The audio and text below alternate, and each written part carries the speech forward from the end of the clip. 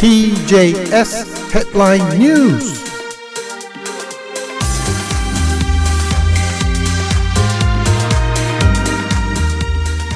1月16日火曜日、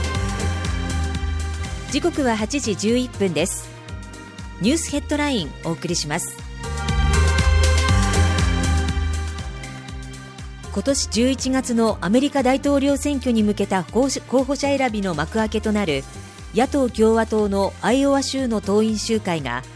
記録的な寒波による厳しい寒さの中、昨夜行われました。集計率 99% の時点でトランプ前大統領が 51%、 デサンティスフロリダ州知事が 21.2%、 ヘイリー元国連大使が 19.1% となっており、トランプ氏が他の候補者に大差をつけて勝利しました。この結果を受けて立候補を表明して支持率4位となったインド系アメリカ人の起業家ラマスワミ氏が選挙戦から撤退することを表明しています。トランプ氏は昨夜支持者らを前に演説し、今夜は最初の特別な夜だ、本当の特別な夜は11月、この国を取り戻し、この国を再び偉大な国にする時だと述べ、共和党の候補者指名を獲得して11月の大統領選挙で勝利することに強い意欲を示しました。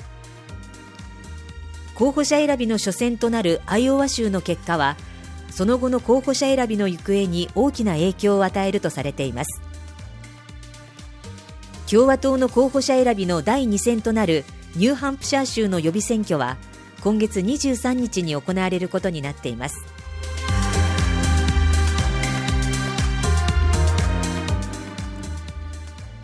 アメリカ国防総省は昨日声明を発表し、1月1日から首都ワシントン近郊の軍用病院に入院していたオースティン国防長官について、順調に回復し体力も戻っているとして退院したことを明らかにしました。オースティン長官も声明を出し、自宅療養を続けながら職務を続け、一刻も早く完全に回復して国防総省に復帰したいと述べ、当面は在宅勤務を続けながら職場への復帰を目指す考えを示しました。オースティン長官は昨年12月22日、前立腺がんの手術を受け、その後合併症の影響で入院しましたが、長官の入院は3日間バイデン大統領に伝えられておらず、アメリカがウクライナや中東で対応を強いられる中、危機管理の在り方をめぐって議会の与野党から批判が上がっています。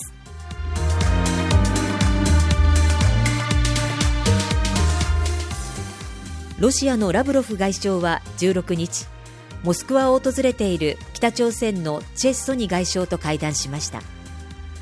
会談の冒頭、ラブロフ外相は、実務的な分野での協力拡大などについて議論したいと述べ、北朝鮮との一層の連携強化を強調しました。またウクライナへの軍事侵攻をめぐって、ロシアを支持する北朝鮮の立場に感謝すると感謝の意向を示しました。これに対しチェ外相は、去年9月に行われた首脳会談を踏まえ、歴史的な会談で成し遂げた合意を徹底して履行するため、あらゆる努力を尽くす準備ができていると述べ、軍事や経済分野を念頭に協力を進めていく考えを示しました。チェ外相はこの後、プーチン大統領と会談する見通しです。またロシア大統領府のペスコフ報道官は、プーチン大統領は北朝鮮へ招待されており、適切な時期に応じることになるだろうと述べ、一連の会談でプーチン大統領の北朝鮮訪問に向けた調整も行われているものとみられます。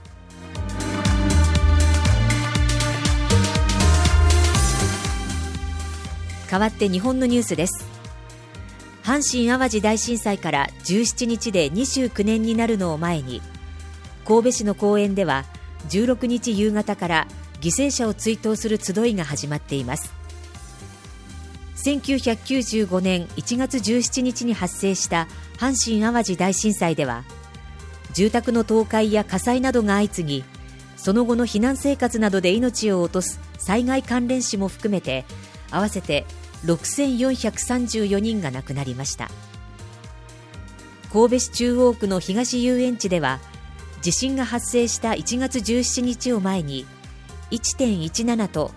共にという文字の形に灯籠が並べられています。16日夕方、震災で亡くなった人の追悼や復興を願って公園で灯され続けている希望の明かりから火が分けられ、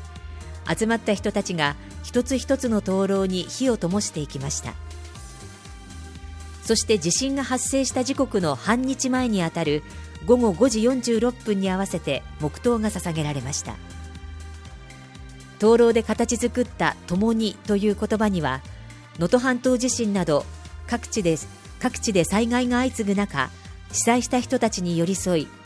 震災を経験した人とそうでない人が協力して記憶を継承しようという思いが込められているということです。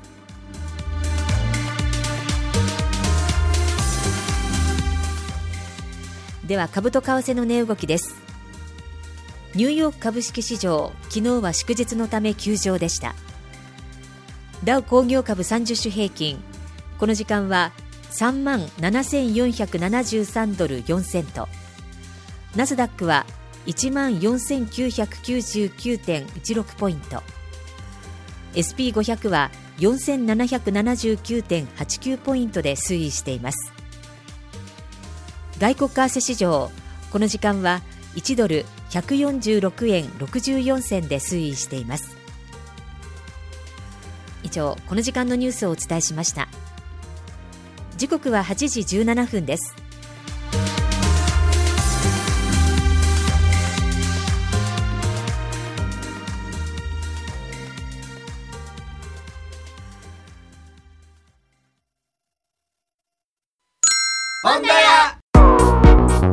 2024年ホンダ屋グッズ福袋プレゼントキャンペーン。 TJS ラジオで私田村健二からキーワードをゲットして福袋を応募しよう。応募者の中から抽選で10名様にホンダ屋 T シャツ、ホンダ屋パーカーなど100ドル相当のホンダ屋グッズと30ドル分のお食事券をプレゼント。応募方法はまずホンダ屋のホームページ www. 居酒屋ホンダ屋 .com にアクセス。お名前と E メールアドレス、そしてこの番組の最後に言うキーワードを記入して送信するだけ。応募期間は本日1月9日火曜日から1月31日水曜日まで。キーワードは番組の最後に発表します。最後まで聞いてやー。 TJS Sports。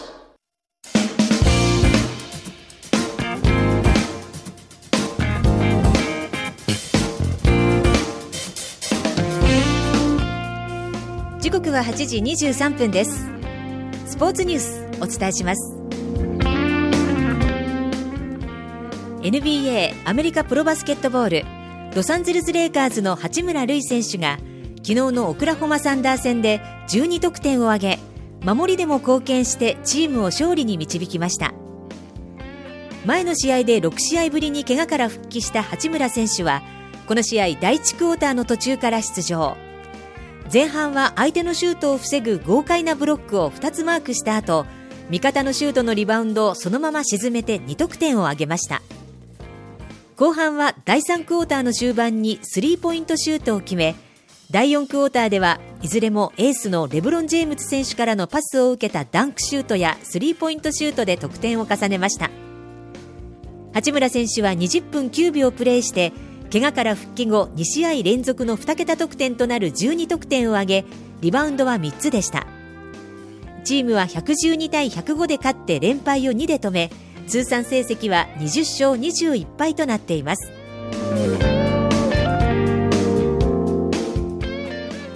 NFL ナショナルフットボールリーグのプレーオフは昨日各地で1回戦2試合が行われ、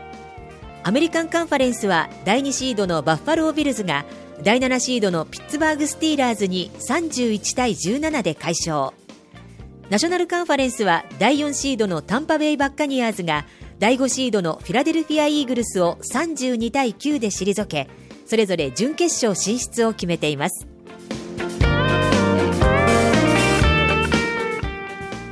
アメリカメジャーリーグタンパベイレイズは昨日、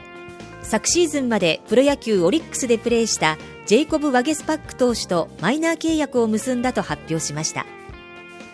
このオフに日本ハムから移籍し、レイズとマイナー契約を結んだ上沢直之投手と同様に、2月に始まるメジャーのキャンプに招待選手として参加します。ワゲスパック選手はオリックスでの2年間で合わせて63試合に登板、6勝13敗7セーブ、防御率 4.02 の成績を残しています。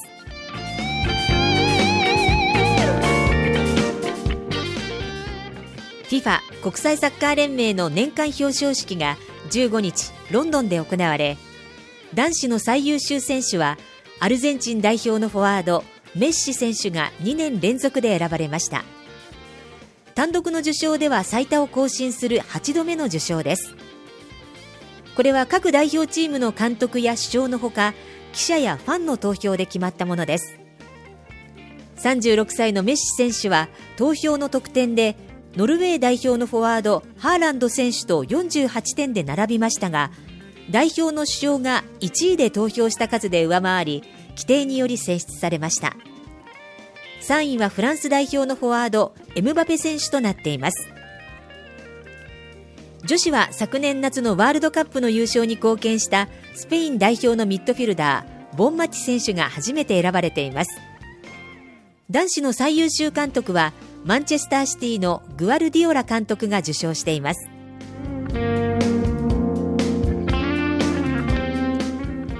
アメリカ女子ゴルフの2024年シーズンがフロリダ州オーランドで18日に開幕するトーナメントオブチャンピオンズでスタートします。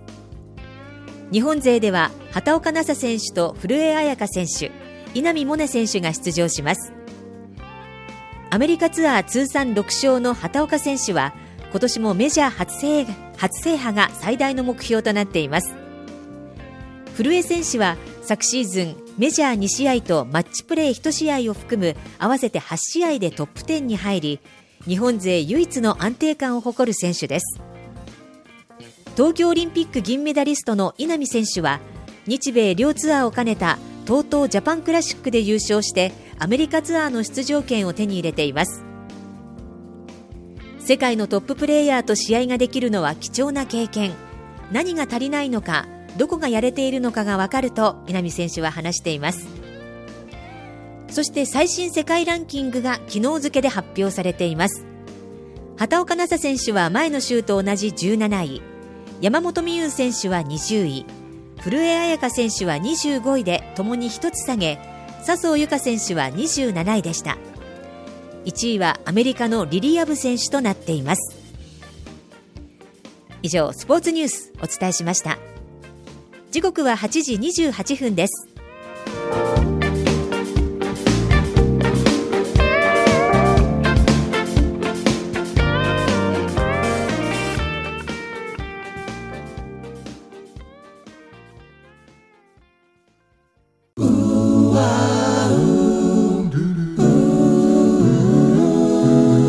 TJS Japanese Radio Station